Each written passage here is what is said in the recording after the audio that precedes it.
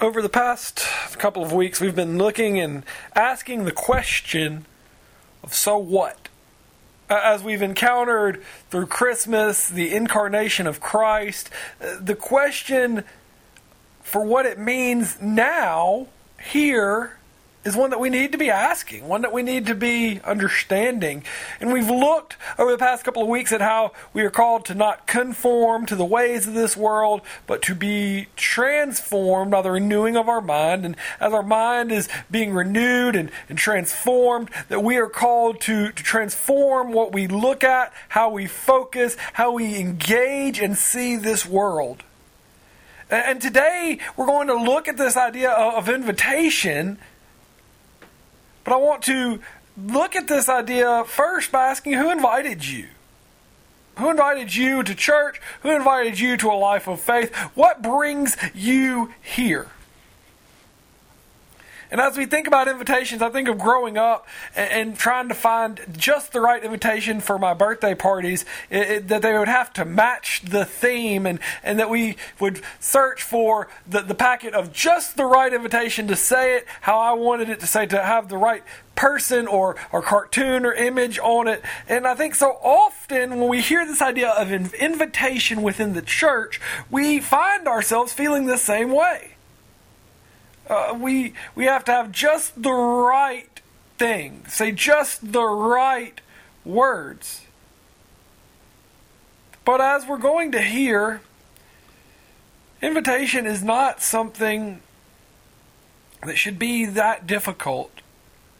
We hear of one of the greatest stories of invitation in John chapter 1, beginning in verse 35, where it says, "The next day John was standing with two of his disciples, and he looked at Jesus as he walked by, and he said, 'Behold, the Lamb of God.' The two disciples heard him say this, and they followed Jesus. And Jesus turned and saw them following, and he said to them, 'What are you seeking?' And they said to him, 'Rabbi,' which means teacher, 'where are you staying?' And he said to them, 'Come, and you will see.' So they came and saw where he was staying, and they stayed with him that day, for it was about the 10th hour. And one of the two who heard John speak and followed Jesus was Andrew, Simon Peter's brother." This is the word of God for us, the people of God. Thanks be to God. So as we mentioned, many times we feel that we have to have just the right invitation for people to encounter God or to engage in their faith. But this story is one of the most beautiful depictions of invitation in the Scripture. And you may be asking yourself, where's the invitation? What am I missing here? And it's because it is such a basic type of invitation, one that is so simple that if you aren't looking, then you may miss it. When John sees Jesus, notice he doesn't call him Jesus.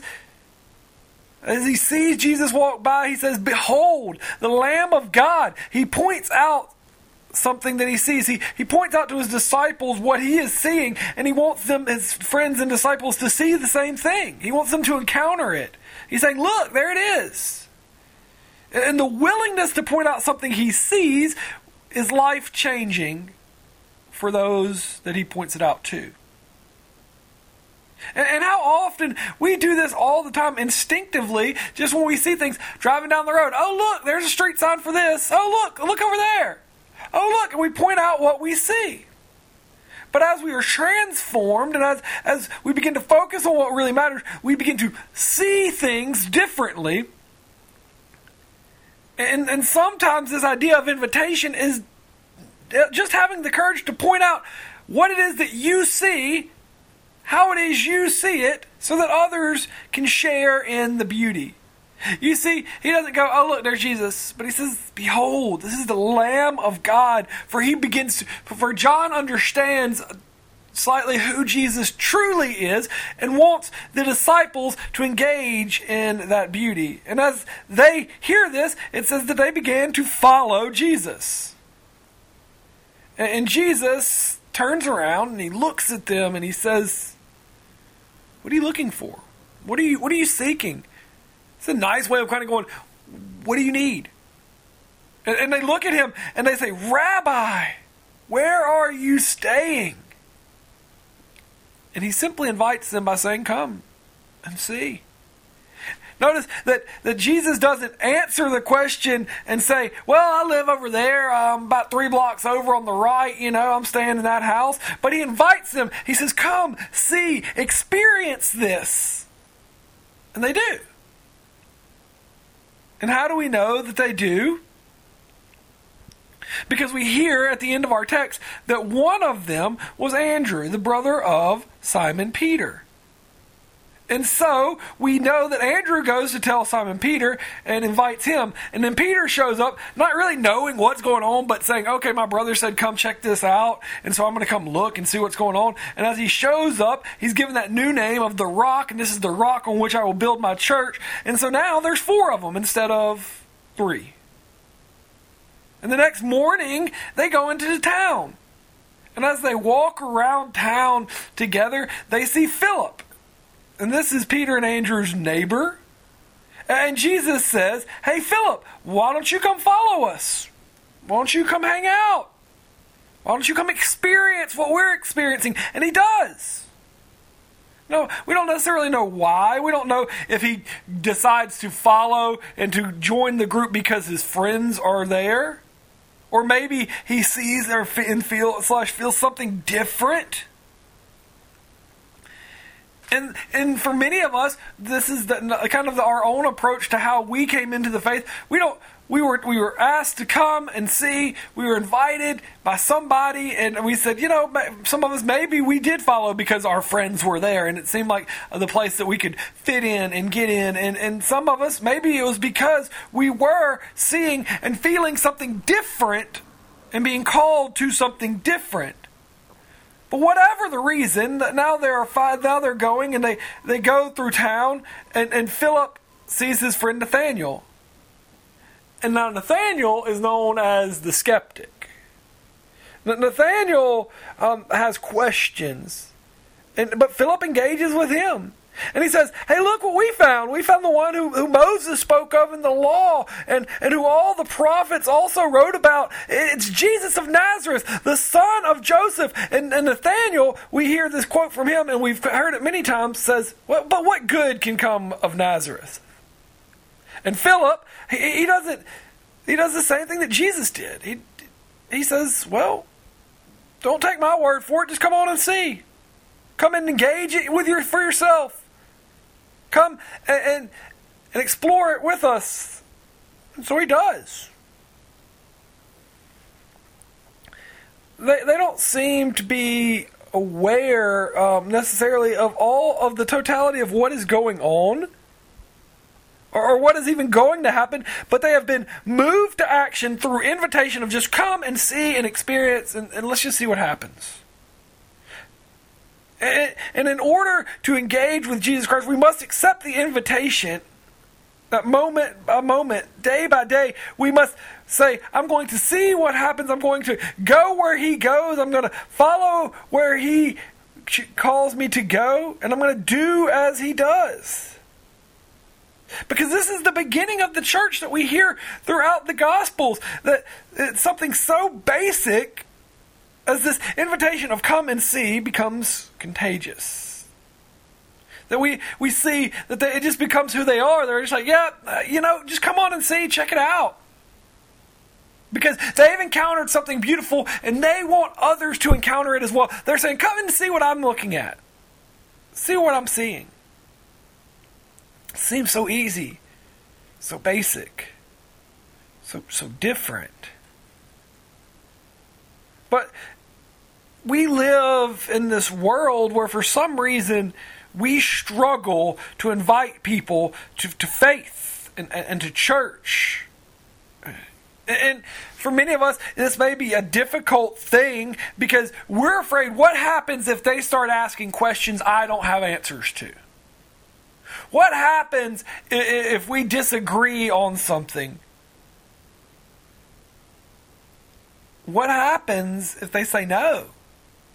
And I love the fact that in the invitations that we hear in our scripture, it's not this idea of like, let me tell you everything about it, and then you can decide if you want to join it, because here's the thing. they're drawn by their own intrigue. They're drawn, and it makes them lean in and pursue this faith even more. They're drawn by the response and the invitation. Just come and try it out for yourself. See what there is. Engage. Perhaps the difficulty of invitation is that we don't know what we're inviting people to. We're like I was talking about earlier with my birthday invitations, and we find ourselves going, I have to have that perfect invitation to say just the right thing. And for many of us, we don't know what we are inviting people to. What is it that we are inviting them to? We're inviting them to come and see for themselves, to experience what we have experienced. So why are you here? And maybe that's a question that you need to wrestle with for yourself. Why are you here? Why do you have faith? Why do you continue to seek after and to follow Jesus? What is it that you are inviting others to come and see? But the invite is not saying that we've got it all figured out, that we've got all the answers. It's an invitation to come, see, experience, engage. I mean, just think about it. What if Philip had just decided, when Nathanael says nothing good can come from Nazareth, with his skepticism, what if Philip had just decided that he was going to engage in an argument, in a theological debate with him, and just prove to him that I'm right and you're wrong, and then they would have never gotten past all of that to the invitation. But so for so many of us, we feel the need to engage with theological debate, with browbeating people with, this is what it is, and you need Jesus because you're going to hell, and just that, all of this, and we never get to the invitation of just come and see. Experience that the Lord is good. Experience this change. Experience this community. Experience this love and grace and mercy. Come and see the Lamb of God. What if Jesus hadn't turned around to engage the two strangers? Would we be here? Would we know Jesus? Would our lives be different? We're all here because of an invitation from or by someone to come and see. We're all really here because of an invitation by Jesus to come and see. And if we are living into the incarnation, we are called to continue in this invitation to all of the world. Because in the end of the Gospel of Matthew, in the 28th chapter, we see Jesus return to this place where he first invited them. And he invites them again, as we hear in Matthew 28, verses 18 through 20. It says, Jesus came and said to them, all authority in heaven and on earth has been given to me. Go, therefore, make disciples of all nations, baptizing them in the name of the Father and of the Son and of the Holy Spirit, teaching them to observe all that I have commanded you. And behold, I am with you always to the end of the age. Jesus is saying, I've given you all the authority to invite others to come and see. This is his instruction before he ascends into heaven. His instruction for daily living is to be transformed, to see and to engage the world differently, to go and invite others to come and see. Come and see the Lamb of God. Come and see how God can work and move in your world. Come and see what community is like. Come and see what it means to be a part of the family of God. Come and see what it means to be loved beyond all that we can fathom. Come and see what this whole thing of grace is about. Come and see God's mercy. Come and see. I love this invitation, as it is not an invitation that says, I've got it all figured out, but it is an invitation that says, we're growing together, we're walking along the way, let's point out, let's walk with, And let's hopefully open the eyes of our world around us to see where God is at work, what God is doing. So maybe that's the challenge for all of us.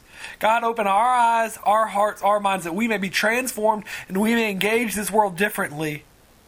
That we would not try to browbeat the other into submission to follow you, but that we would lovingly invite, come and see the Lamb of God. Amen. Amen.